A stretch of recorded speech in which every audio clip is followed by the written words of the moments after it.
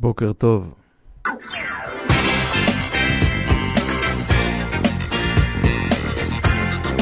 Good morning. Today again, Ron and Martin Cohen with you, with a peace of mind, to give you a piece of my mind. Geopolitics, social issues, history, science, philosophy, and a lot of music. Any way you like it. Stay tuned. 88 FM every Sunday morning.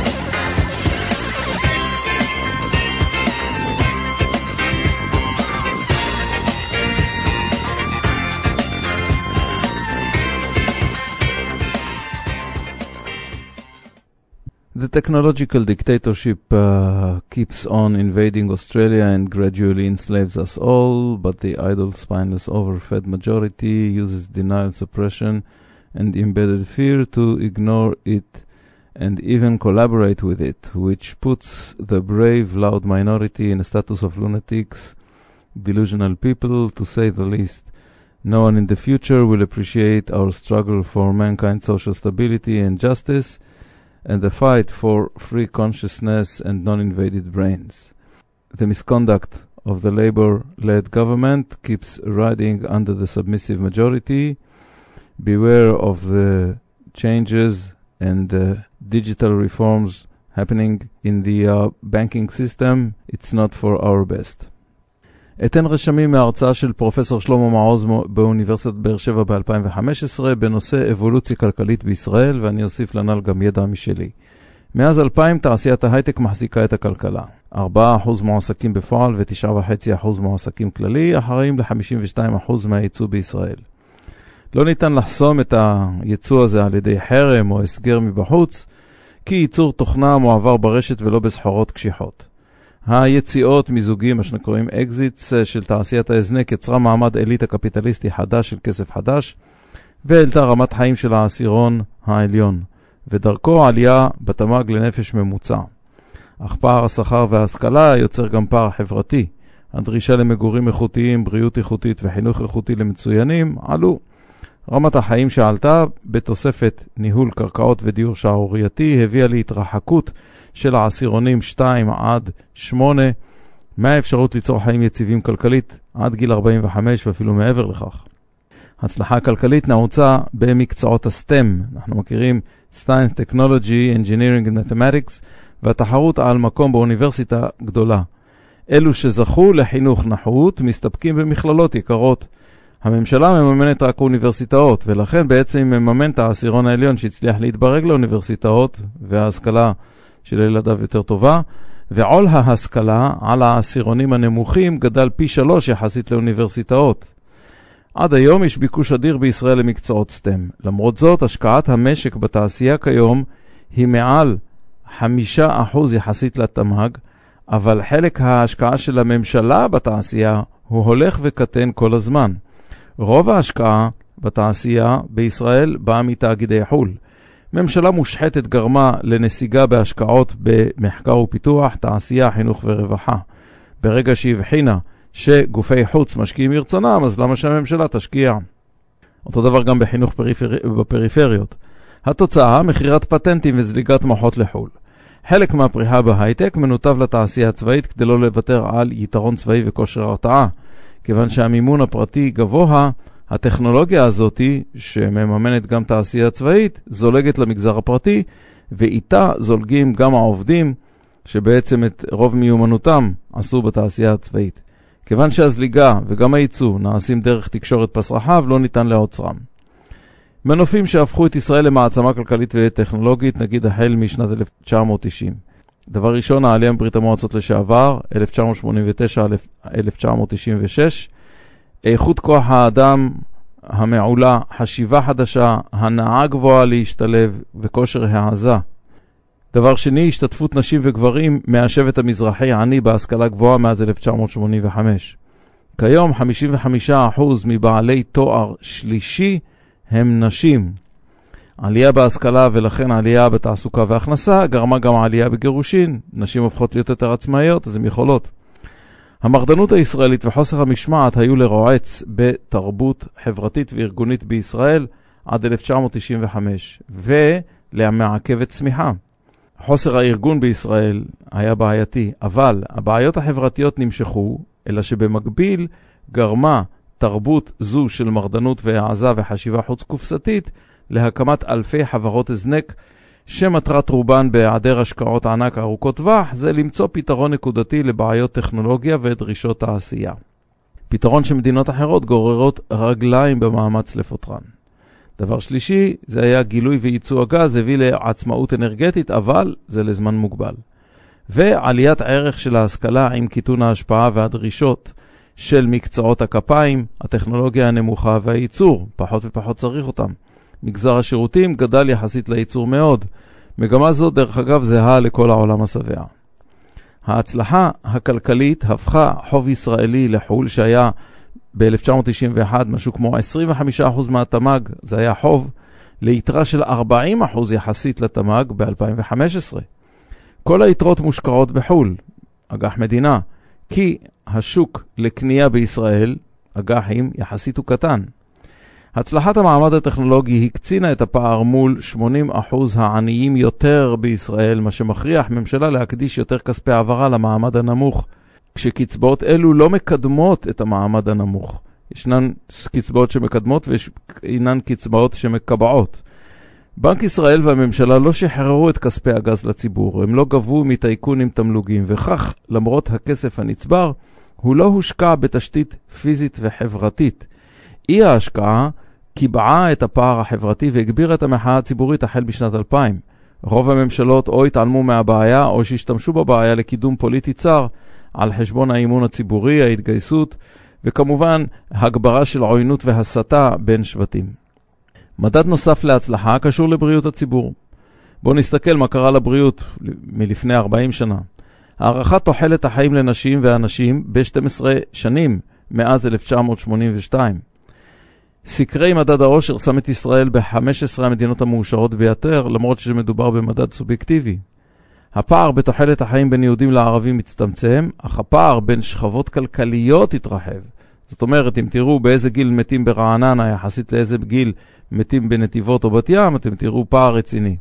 מערכת בריאות טובה יותר, אבל נגישה פחות. עלייה באיכות חיים של עשירונים גבוהים, גידול בהשכלה ודרישה למזון איכותי גבוה יותר, כמובן בעשירונים הגבוהים.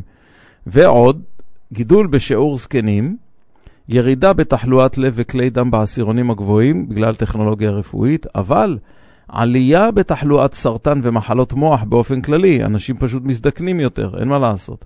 הרוב באוכלוסייה מבוגרת שלפני 30 שנה בכלל לא הגיעה לתחלואת סרטן, כי האוכלוסייה הזאת היא פשוט מתה קודם מבעיות לב.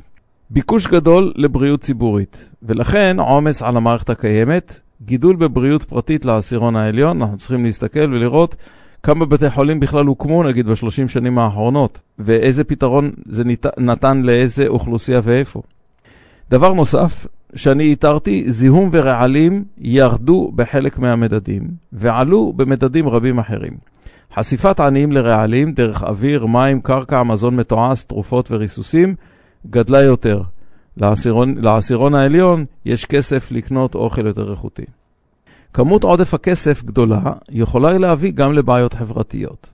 דבר ראשון, הגדלת העוצמה של התאגידים והאלפיון העליון, פטור ממיסים ותמלוגים, על חשבון העשירונים הנמוכים. העניים מממנים את העשירים, כידוע במדינה הקפיטליסטית.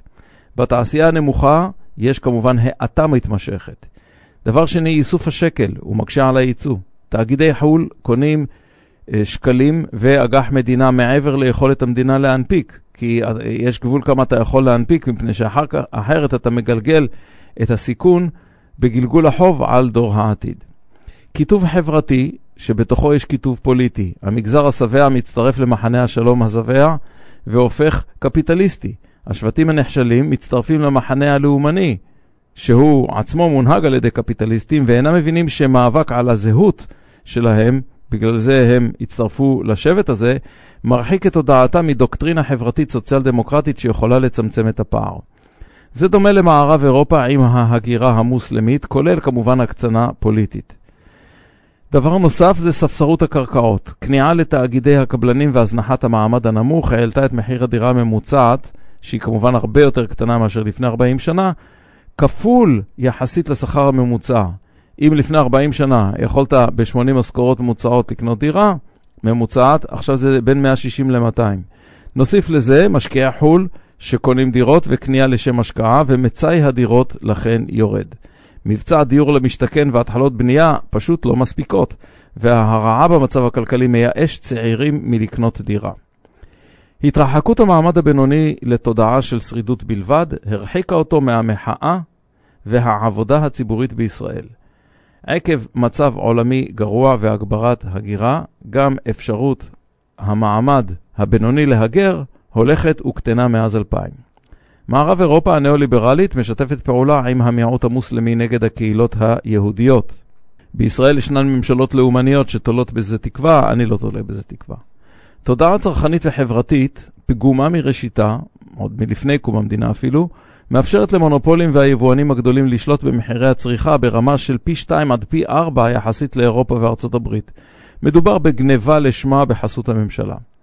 פער חברתי שפוגע ב-80% מהעניים, מביא לעלייה בגיל החיתון וקיטון בילודה אצל יהודים לא חרדים. מה יוצא? היהודים החרדים הולכים ומתרבים, גם היכולת הפוליטית שלהם עולה, והמגזר החילוני הולך וקטן.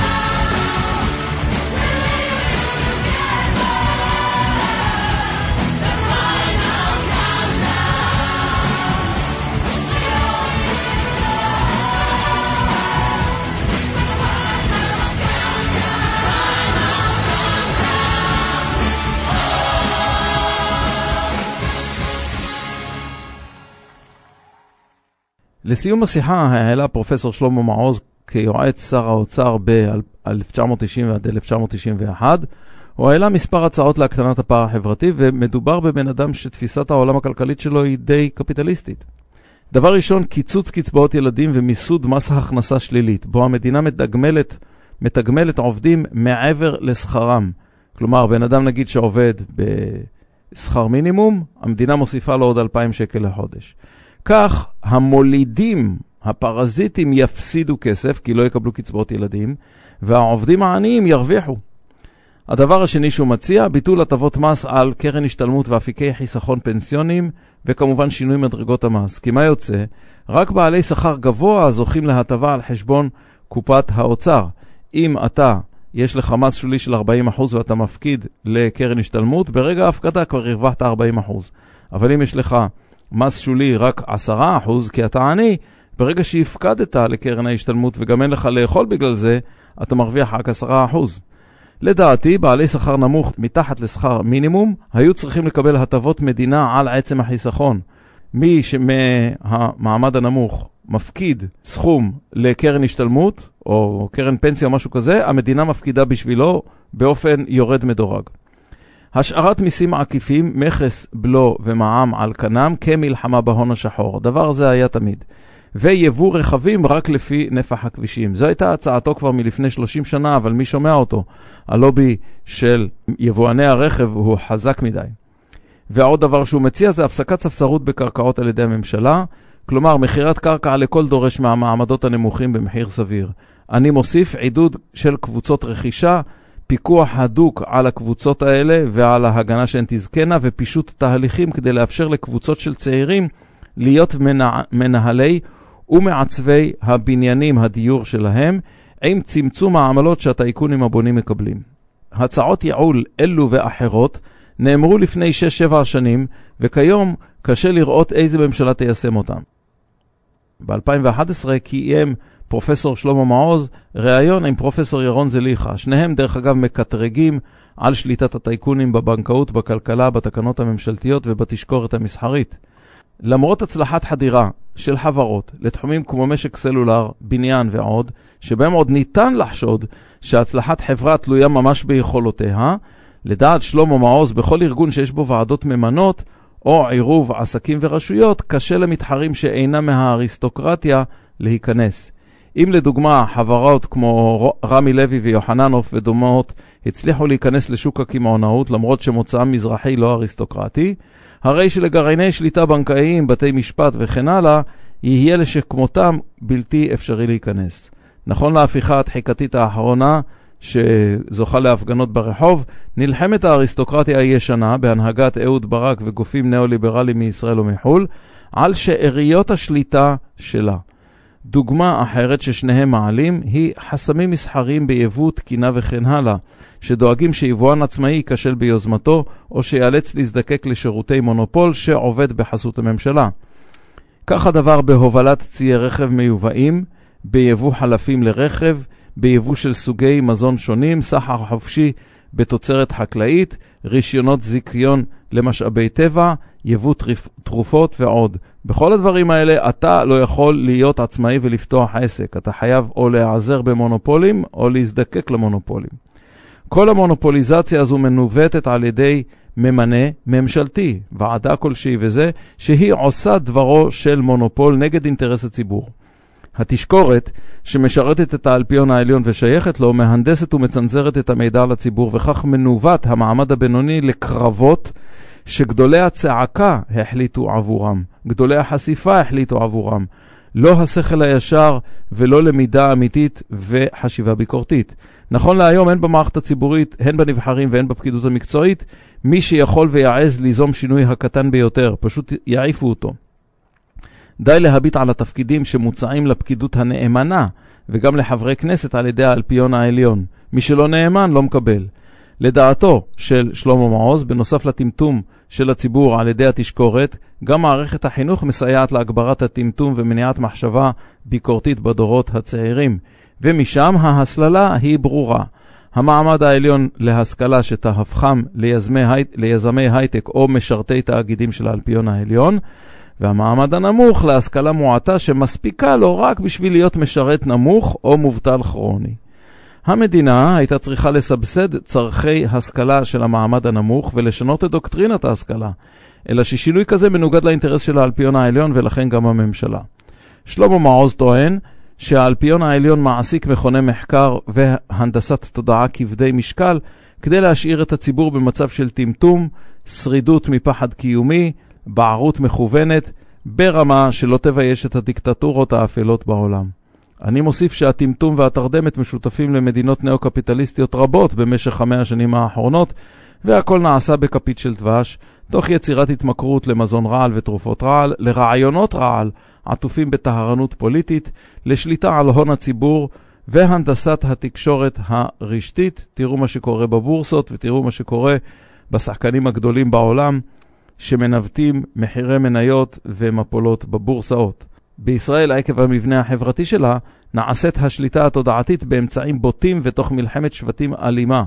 שלמה מעוז הצליב בין דוחות כלכליים חברתיים של OECD לבין פרסומי העיתונות הכלכלית בישראל לגבי בדיוק אותם נושאים, והוא ראה פערים בין חומר הגלם לפרסומים. זאת אומרת, העיתונות הכלכלית בישראל לא מפרסמת דברים שיש להם קשר לחומר הגלם. הוא מאשים בבערות והעצלות את הציבור עצמו, שנמנע מללמוד את נתוני הסביבה החברתית שלו. הרס הלשכה המרכזית לסטטיסטיקה בישראל נעשה במכוון במשך הרבה שנים כדי שלא יפרסמו נתוני אמת. רק ארגון OECD כפה על הממשלה לתקצב כראוי את הלמ"ס ולמנוע זיוף נתונים החל מ-2010. כך חסם השלטון מידע אמת מהאזרחים. עוד מוסיף בעניין שלמה מעוז שהתשקורת תתמוך בחברה רב-גונית עם ביטוי נרחב כל זמן שהציבור ישתכנע לחשוב בדפוסים שמתאימים לתשקורת ולבעליו, התאגידים. העיוות והאפליה המשפיעים ביותר היא הקצאת קרקעות. קיבוצים ומושבים קרובים לערים הגדולות זכו לקרקע המופשרת בחינם, בזכות זה שהם קיבלו את הקרקע כאילו לחקלאות לפני 70, 80, 90 שנה, כשמושבים עניים ועיירות מרוחקות וגם תושבי ערים לא זכו לכך.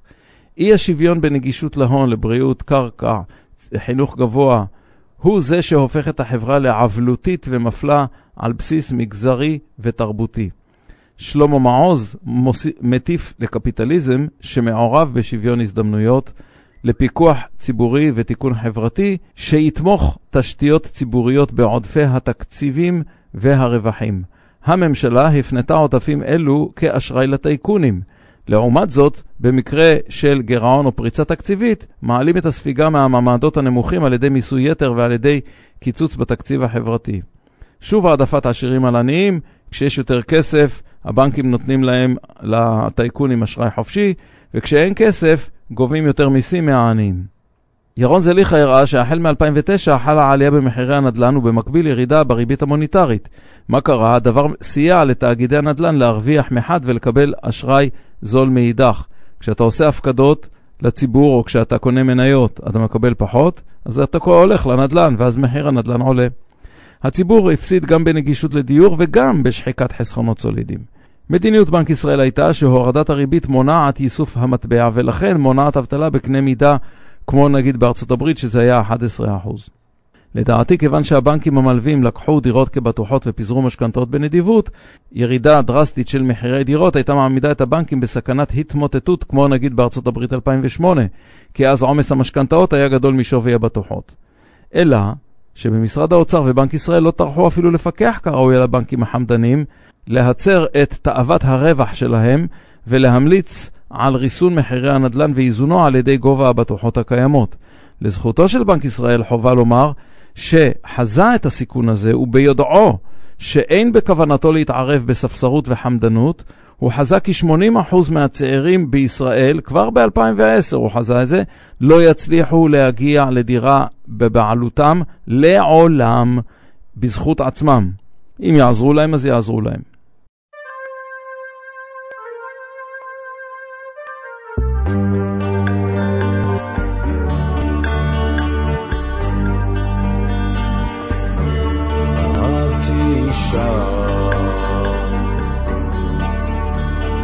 ברחם שלה פולחים לפרחים נפלאים,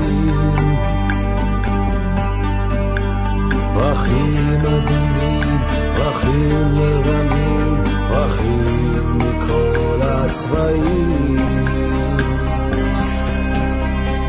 נתתי למים חיים,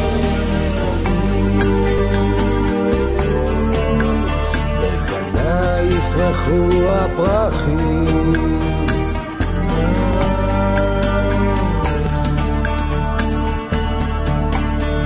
נקבע מעיין של קצף לבן בעמק ליד הגבעה, מתוך מעיין של קסם לבן אישה נפחה לנפה.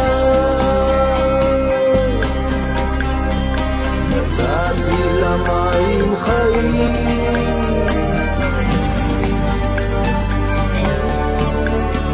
בגנה ישחקו מלאכים.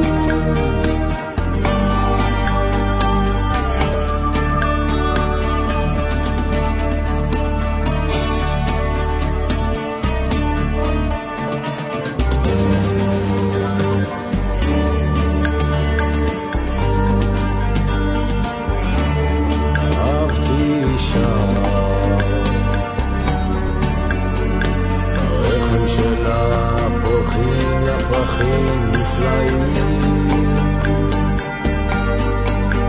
פרחים אדומים, פרחים לבנים, פרחים מכל הצבעים. נתתי למים חיים,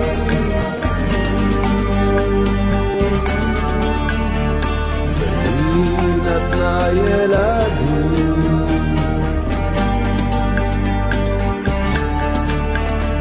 נתתי למים חיים,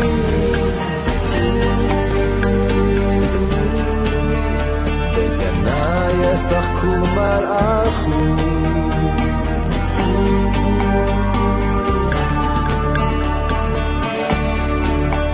נקבע מעיין של קצף לבן בעמק ליד הגבעה, בתוך מעיין של קסם לבן אישה נפחה לנפה.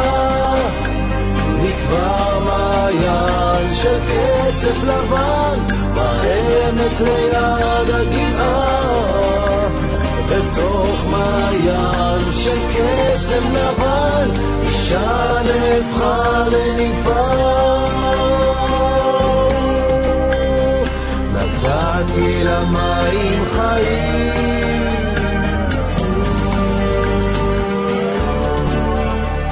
ולי נתנה ילדים.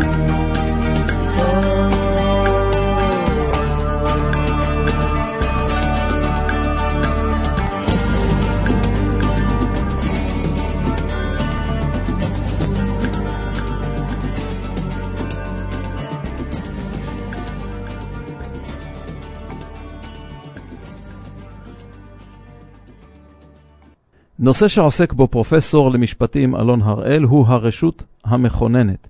מין חבורה בראשיתית במדינה הלוקחת אידיאלים של מקימיה עם יוזמה להקים מדינה מתוקנת וראויה יותר מקודמתה, ולכן היא מנסה לכונן גם את הרשויות המחוקקות. ברשת של ההגדרה הוא מגדיר כי המקובל הוא שרשות מכוננת מייצגת את העם כולו, והפעלתה משקפת הסכמה חברתית וערכית חזקה ביותר. למרות שלא נבחרה כמובן בהחלטת רוב. אני כופר בהגדרה הזו. אספה מכוננת לא נבחרת בהליך כלל עממי כי עדיין אין כזה. מדובר במשהו מהפכני. היא משימה עצמה כמייצגת ערכי הרוב, כשבפועל היא מייצגת את חוד החנית של הגוף המהפכני. ללא קשר לאספה המכוננת שכתבה את חוקת ארצות הברית הראשונית, ועל פי התגבשה חוקה מסודרת יותר בשנים שאחרי, בישראל מנהיגות מהפכנית שלא ייצגה שום רוב, שמה עצמה כמכוננת חוקה, אבל גם ככנסת זמנית שתפקידה להכשיר קרקע חוקתי לבחירתה של כנסת מכהנת קבועה במהותה, לא בהרכבה. האספה הזו נכשלה בתפקידה ב-1949, אך על בסיס של חוקי יסוד וחוקים מנדטוריים שאימצה, היא שמה עצמה ככנסת מכהנת, למרות שלא הוגדרה ככזו גם בחוק יסוד הכנסת. עד היום הכנסת נחשבת למכוננת וזמנית. מאז במשך 75 שנה לא קם אף גוף, מפלגה, שבט דתי, עותר יחיד, ארגון, שערערו על סמכות הכנסת לפעול ועל חבריה להתנהל על בסיס החוק או החלטותיהם, להקים ולהפיל ממשלות. גם בג"ץ מעולם, לא השמרן אז ולא הנועז היום, לא העז בפסיקותיו נגד חוקים ותקנות, לומר כי הוא מורה לבטל חוק מסוים, כי הפורום שבו התקבל החוק פועל שלא כחוק. למה? כי מדובר בכנסת מכוננת בלבד. לפיכך טוען הכותב שעקב מעמדה הסטטוטורי של הכנסת דהיום חובה להתחשב בחקיקה קודמת של חוקי יסוד. אך אין זה אומר שסמכותה בלתי מוגבלת. אם הכנסת רשות מכוננת, אז לבג"ץ אין סמכות לפסול את חוקיה. כי מבחינת בג"ץ, כנסת זמנית יכולה להיחשב כבלתי נגישה. אך יש גם תפיסה אחרת. הכנסת בעברה נהגה בזהירות בחוקי יסוד, ובעשור האחרון היא משתמשת בהגדרת חוק יסוד כעילה להכשיר כל שרץ קואליציוני. כל דבר חוק יסוד. אפילו אם מדובר ברווח קואליציוני פרטני מאוד. האם בג"ץ שם עצמו כבקר איכות לאתיקה הפרלמנטרית?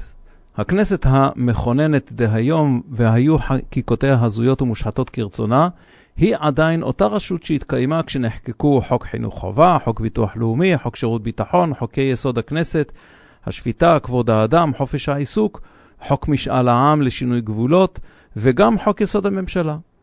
לדעתי, ככל שעמימות הזיהוי של נורמות וחוקים חזקה יותר, כך חייב בית המשפט להימנע מלפרוץ גדר לתחומים שסמכותו בהם לא הוגדרה במפורש. ניצולו של אהרון ברק את המבוכה השלטונית והחולשה התחיקתית הפכה אצלו להלכה סדורה באין רשות שתשימו במקומו, ומה שנקרא נקט במשפט הידוע, עוז מגיב תנמטמן, כלומר, כשנותנים לך אז תיקח. בהסתמכו על מובאות מחול, טוען הכותב שישנה אפשרות שלא כל סמכויות בג"ץ ודרכי פעולתו חייבות להיכתב בחוק. בישראל האפשרות הזו בהינתן אור הזרקורים היא עילה למלחמה. להשוואה יש לראות פעילות רשויות וגופי כוח בתחום האפור של חקיקה, ופחות מזה, פעילות זו נעשית רחוק מהזרקורים בהכירם את הרגישות של גופי קיצון בחברה.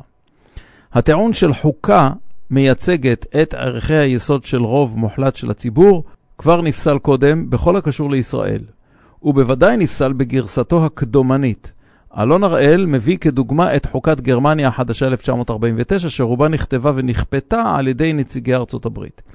מבחינתם, ובצדק, הם ראו מה עשו הגרמנים כשהם מחוקקים חוקה לעצמם.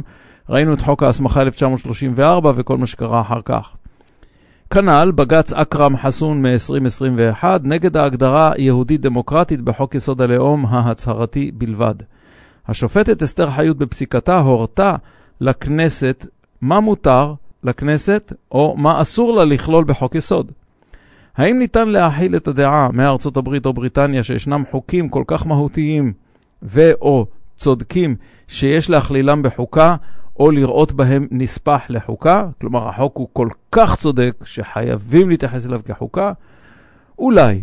בארצות הברית ובריטניה, בהם 95% מהאזרחים מקבלים את החוקה, את מרותה, ומקבלים על עצמם להגן עליה בשבועה, ולראות בערכי היסוד של החוקה כשותפים לרוב שלהם, זה אפשרי. בישראל כל האוטופיה המערבית הנה לא קיימת ולא תתקיים. משחקי הפלפולים בין הכנסת, בג"ץ והאקדמיה על ההגדרה הנכונה לחוקה שאינה קיימת עדיין, וסמכות בג"ץ בהינתן הריק החוקתי מחד והריקבון הציבורי מאידך, הוא כאילו רישיון לגוף מורם מעם, חסין מביקורת יעילה, שרכש במרמה ובמחדל את כוחו, לגעת בסמכויות החקיקה. זה פשוט שערוריה. בג"ץ ואוהדיו שותפים להשחתה החברתית שאליה קופצים בחדווה שבטים רבים עויני מדינה וחוק. תאגידים חזקים ומושחתי על. מה שנקרא שוב, כשנותנים אז תיקח. ואם בג"ץ לקח בעבר ואף מחוקק לא התנגד, נורמה פסולה זו היא המשך לנורמה של כנסת מכוננת שנכשלה בתפקידה ב-1949, אך המשיכה לכהן 74 שנים מאז כישלונה. You are listening to Jair 88 FM on radio or via the web on www.j-air.com.au.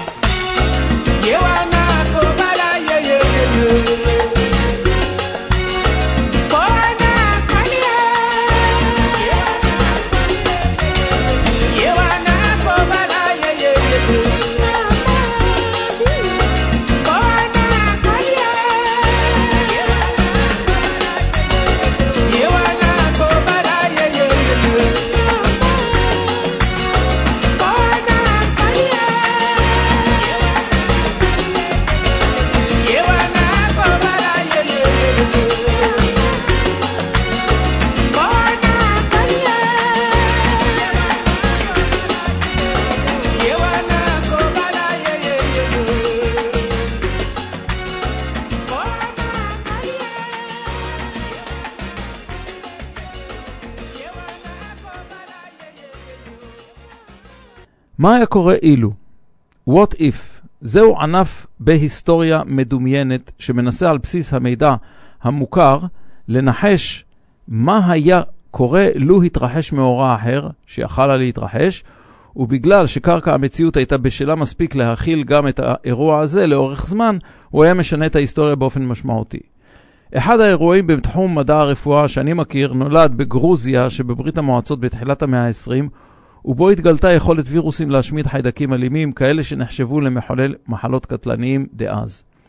עקב המהפכה, מהפכת אוקטובר 1917 ואירועים אחרים, לא הצליח מדע זה להתפתח, למרות שהוכחה יעילותו, וכך הוא לא הגיע לתרבויות שהעצימו ומימנו את המדע הזה. הקולוניאליזם הבריטי, הקפיטליזם של ארצות הברית וכן הלאה, ההתעצמות הצבאית של גרמניה, וכשהתגלה פניצילין כקוטל חיידקים בארצות הברית של שנות ה-30, והפיכתו למרפא על ומהיר, בעיקר מלחמת העולם השנייה, נדחק מקום הבקטריופאז'ים למשך 80 שנה. ומי יודע, אולי חלק מתחלואי האנטיביוטיקה דהיום היו משתנים, או שהיו מתגלות בעיות רפואיות אחרות. מה שבטוח, שהייתה נוצרת ברפואה הממסדית חלופה לאנטיביוטיקה הסינתטית. ספרי המדע הבדיוני של נגיד ג'ורג' אורוול, ארתור סי קלארק, אייזק אסימוב, רוג'ר ז'ילזני ואחרים הפכו למבוקשים, ולו בגלל שיצרו סיפור על מציאות חלופית שיש לה הגיונות משלה. חלק מהדמיונות האלה הוכיחו עצמם כמציאותיים וברי התכנות גבוהים. אל אלו ניתן לצרף גם את המיתולוגיה היוונית, ההודית והנורדית ואחרות.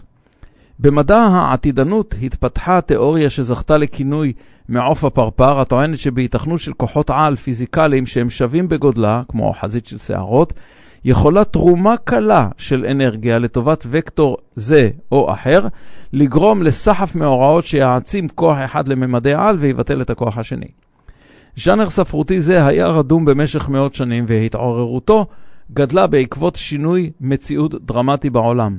המאה ה-19 והמהפכה התעשייתית. זו פתחה אפיקים חדשים לאנושות הנוצרית, מדע, תיעוש, מיקון, שינוע, תחבורה, מהפכות חברתיות ולאומיות, נפיצות מידע והגירה, ייסוד של כוחות חברה חדשים, השתלטות מעצמות על העולם הבלתי מוכר. ספרי המדע הבדיוני של ז'ול ורן היו דוגמה לכך. ספרי ספקולציה דתיים ומיסטיים הפכו נפוצים יותר. מענה לבלבול החברתי. ב-1905 יוצא ספרו המדהים של H.G. Wells, מלחמת העולמות, שבעקבותיו תפסה האמונה בקיום ציוויליזציות במערכת השמש האחרות, וגם היא גרמה לפאניקה יותר מאשר גרמה לגיחוך. אחריו ב-1907 הספר The If in History של G.A. צ'מברליין, אחר כך רוברט היינליין ב-1941 עם בזמן אחר ואחרים. גם יכולת הקריאה ונפיצות העיתונות הכתובה ואחר כך המשודרת נתנה לדלת העם חלומות והדמיה של היסטוריה חלופית, אלא שהתרחשויות האמת של המאה ה-20 היו דרמטיות כל כך שחל בכלל ערבוב תודעתי בקהל בין מציאות לדמיון. ברור שאחר כך השתמשו ממשלות ותאגידי הענק במבוכה הרבתי כדי להטות ולהונות את דעת הקהל, וזה נמשך עד היום.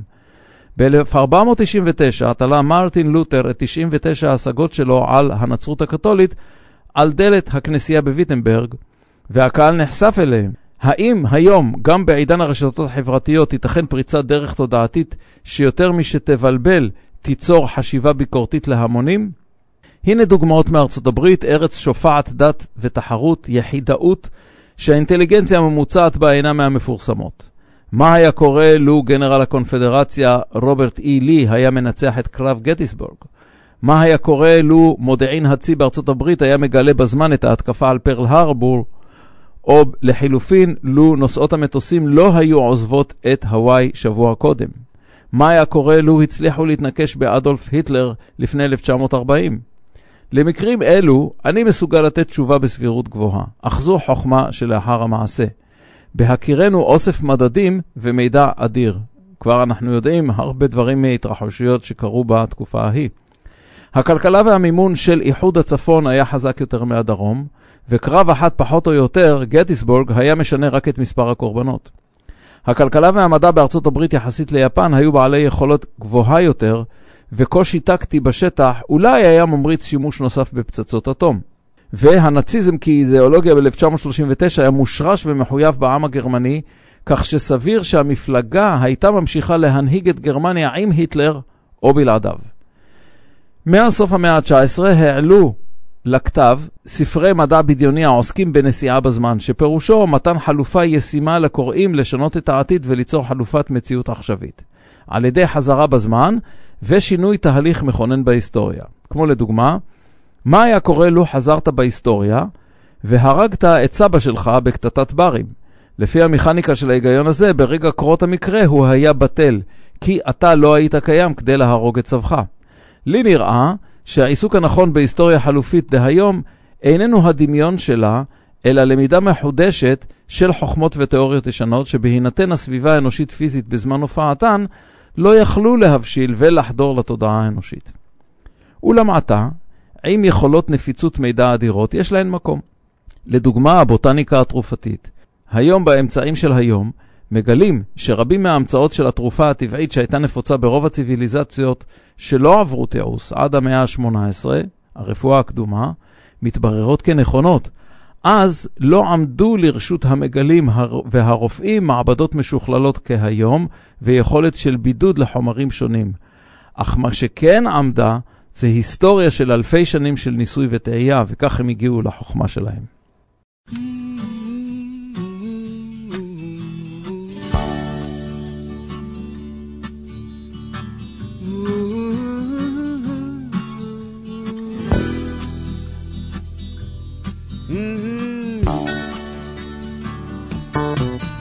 אומרים שהוא טיפש, פגש, אומרים שהוא חכם, החליפו מה נשמע בככה ככה.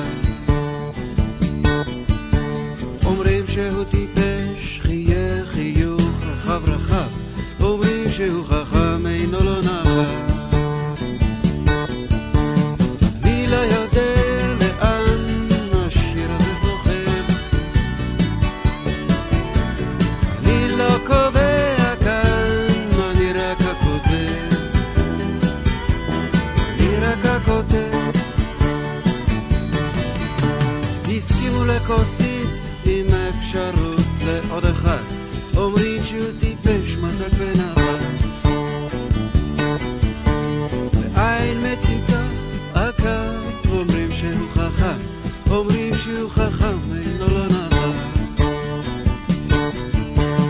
אני לא יודע לאן השיר הזה מושך, אני רק עיפרון קטן מוצץ לי ונושך, מוצץ לי ונושך. אומרים שהוא טיפש, רישל טיפה שתשפך, אומרים שהוא חכם, נרגע בינתיים. אומרים שהוא טיפש, נזכר שהוא עוד מחייך, אומרים שהוא חכם, אמר לחיים. לפני שולחנם עוברים שלובים אדם ותדמיתו ומחייכים למצלמה נסתרת. בדרך אל השירותים הם נפרדים, אדם נכנס ותדמיתו נשארת, ואני לא יודע לאן השיר הזה רוצה. אני רק מחפש מילים יפות ועם מוצא, יפות ועם מוצא.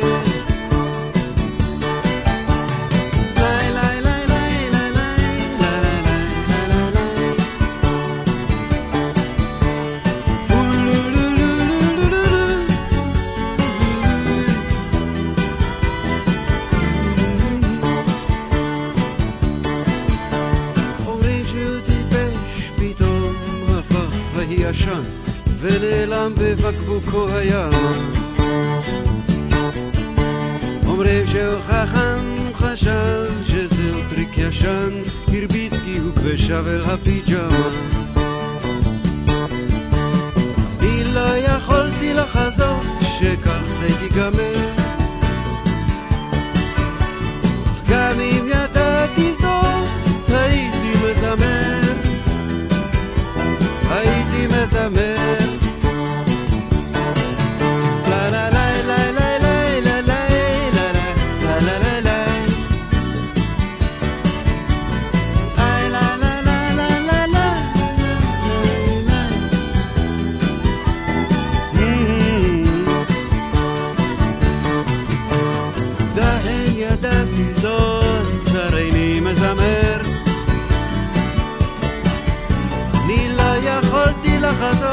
שכך זה ייגמר, שכך זה ייגמר.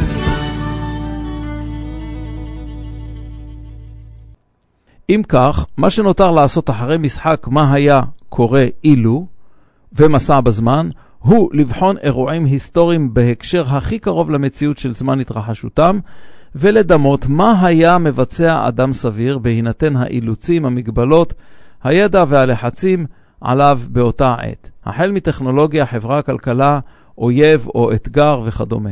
שני תחומים שבהם אני רואה שגיאה ציוויליזציונית חמורה בהינתן כל הכלים שעמדו בפני מקבלי ההחלטות ובעלי הכוח. אני אומר, כל הכלים עמדו בפניהם, זה היו אלה. ניתוק האדם מסביבתו, טכנולוגיזם מטורף והרסני, תאוות כוח, פוליטיזציה של המדע, התעלמות מצורכי בסיס רוחניים. כל המידע על הנושא הזה עמד בפני המובילים של החברה לשנות כיוון. דבר נוסף, הדרת נשים מההנהגה. הדרתן מהדתות, מדעה קדומה, מכניעה לבערות ועיוורון חברתי. גם כאן כל הכלים מבצעי השינוי עמדו בפני מקבלי החלטות, וכניעה לתהליך קבלת החלטות רגשי. הדרת הפילוסופיה המערבית מודרנית מתהליך קבלת ההחלטות במדיניות ודברים כאלה. ניתוב הטכנולוגיה לחמדנות, חשדנות, תאווה, פרנויה, זכריות ומגלומניה, נטישת יחסי אנוש וחפצונם של בני אדם. ההיסטוריונים דוקטור און ברק ודוקטור אבנר וישניצר רוצים לרתום היסטוריה למאבק במשבר האקלים. איך? אנו יוצאים מההנחה שיש ממש במשבר האקלים, ולא דעיכה של מדדים מסוימים באופן שלא הוכח כמשבר אקלימי. על זה אני לא מדבר. הנה כמה מדדים שקשורים לקשר אדם סביבה. כהיסטוריונים מוגבל מחקרם לאירועים שתועדו. שלא כפיזיקאים, להיסטוריונים אין אפשרות לבדוק אירועים שלא קרו או שלא נוהגו בעבר. אני אוסיף עליהם כמה משלי. לדוגמה, מיזוג אוויר, רכבים, חומרים מסלקי ריחות, כל אלה שינו את יחס האדם העירוני שבע לסביבתו האקלימית והאנושית עד כדי סלידה ממנה.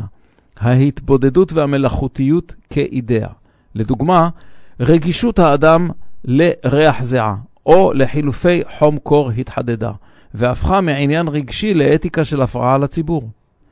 חברת השפע העירונית ושרשרת ההספקה בלתי פוסקת נתקע את הטכנולוגיסט השבע ממקורות מזונו, ממקורות מוצריו, מהעלות האמיתית שלהם והשפעתם על הסביבה. מעבר לכך, גדלה הציפייה והאשליה של האזרח שההספקה הנצלנית והתמידית הזאת שהתרגל אליה תימשך לעד, והדבר משפיע על נכונותו להמעיט בצריכה, לחנך עצמו לחיי חסר, ולחסוך ולאגור באפיקי רזרבה שונים שאינם תלויים זה בזה. תנועת בוני המקלטים לשואה אקלימית או מלחמתית מוכרת לנו. החשיפה לסביבה טבעית אקראית קטנה והחשיפה לסביבה מהונדסת טכנולוגית גדלה. הדבר משפיע לרעה על יציבות הנפש וכלי הנפש של האזרחים, בעיקר ילדים וצעירים.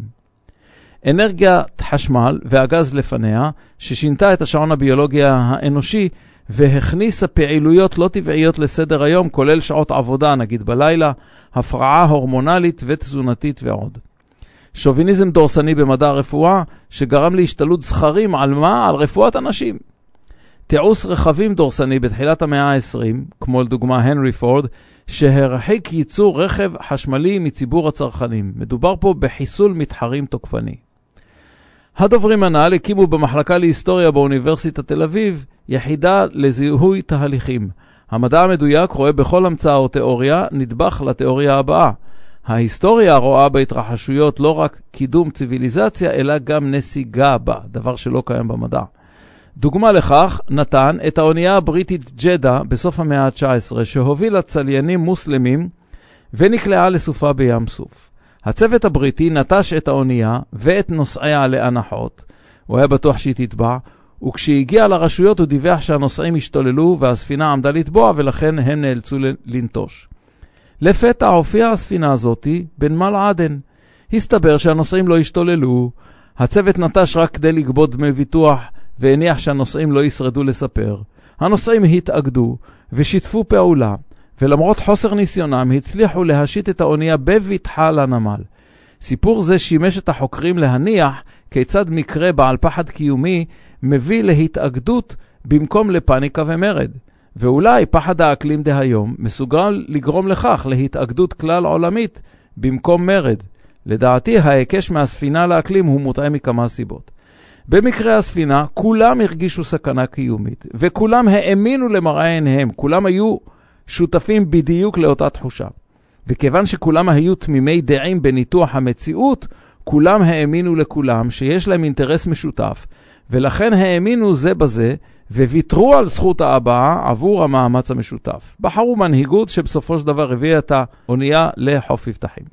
במקרה האקלים, יש רבים שטוענים למערכת הונאה עולמית כדי לכפות דיקטטורה על ידי פאניקה, ולכן הניסיון השלילי מהונאת הקורונה שעדיין מהדהד משפיע לרעה על האמון הציבורי, ולכן האמון במובילי המהפכה האנרגטית, הקטנה של פליטת פחמן וכן הלאה, הוא נמוך, ומדינות רבות לא תשתפנה פעולה. נושא אחר הוא תעשיית הבשר. זו אחת התעשיות המזהמות והבזבזניות ביותר בעולם, שרוב תוצריה מזיקים לבריאות. היתרון בצמחונית הוא כך והוא כבר ברור. למרות כל אלו, שדולת היצרנים, הרגלים תרבותיים ודתיים, בייחוד בעולם השבע, גיאופוליטיקה של המזון והיעדר חלופות זולות וראויות לחלבון מהחי, מכשילים את הגמילה העולמית מבשר. חקר התחממות הארץ וחיזוי הנדידה האנושית בעקבות הבצורת מדרום אסיה, מרכז אמריקה וצפון אפריקה לעולם השבע והקריר יותר, לא שכנעה לדוגמה את ישראל או את אירופה או את ארצות הברית להיערך לתחזית הזו. מה תחזיתי שלי בנושא האקלים? הנושא הזה יהפוך למאבק גיאופוליטי וחברתי ברוב המדינות שמצפון לקו רוחב 35 צפון. ניסיונות ומודלים על בסיס העבר כנראה לא יועילו.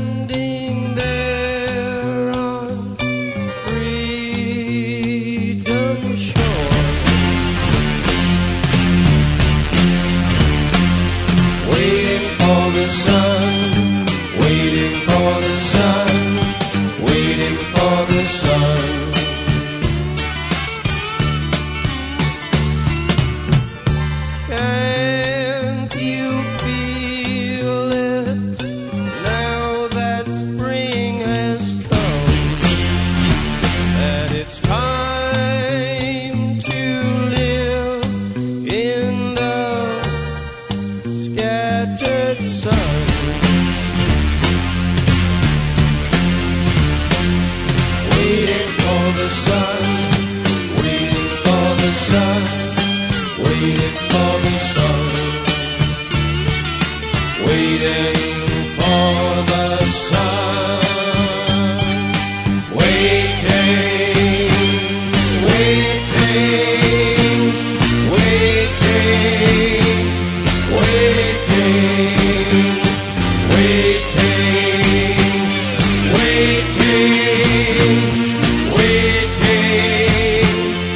waiting, waiting for you to come along,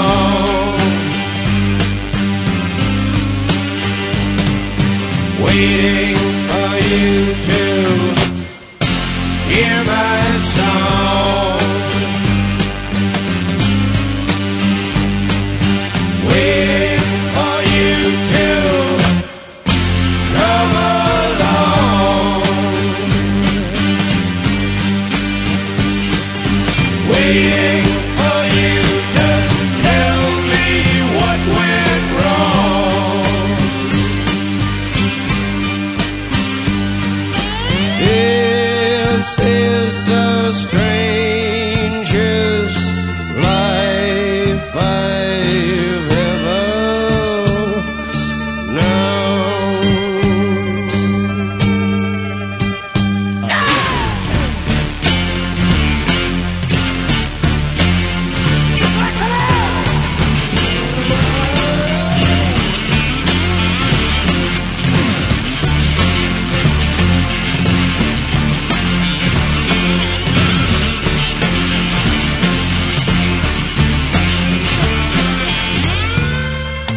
Can't you feel it now that spring has come, that it's time to live in the scattered sun?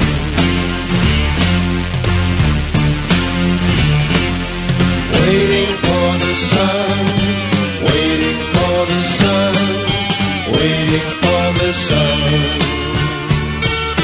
waiting for the sun.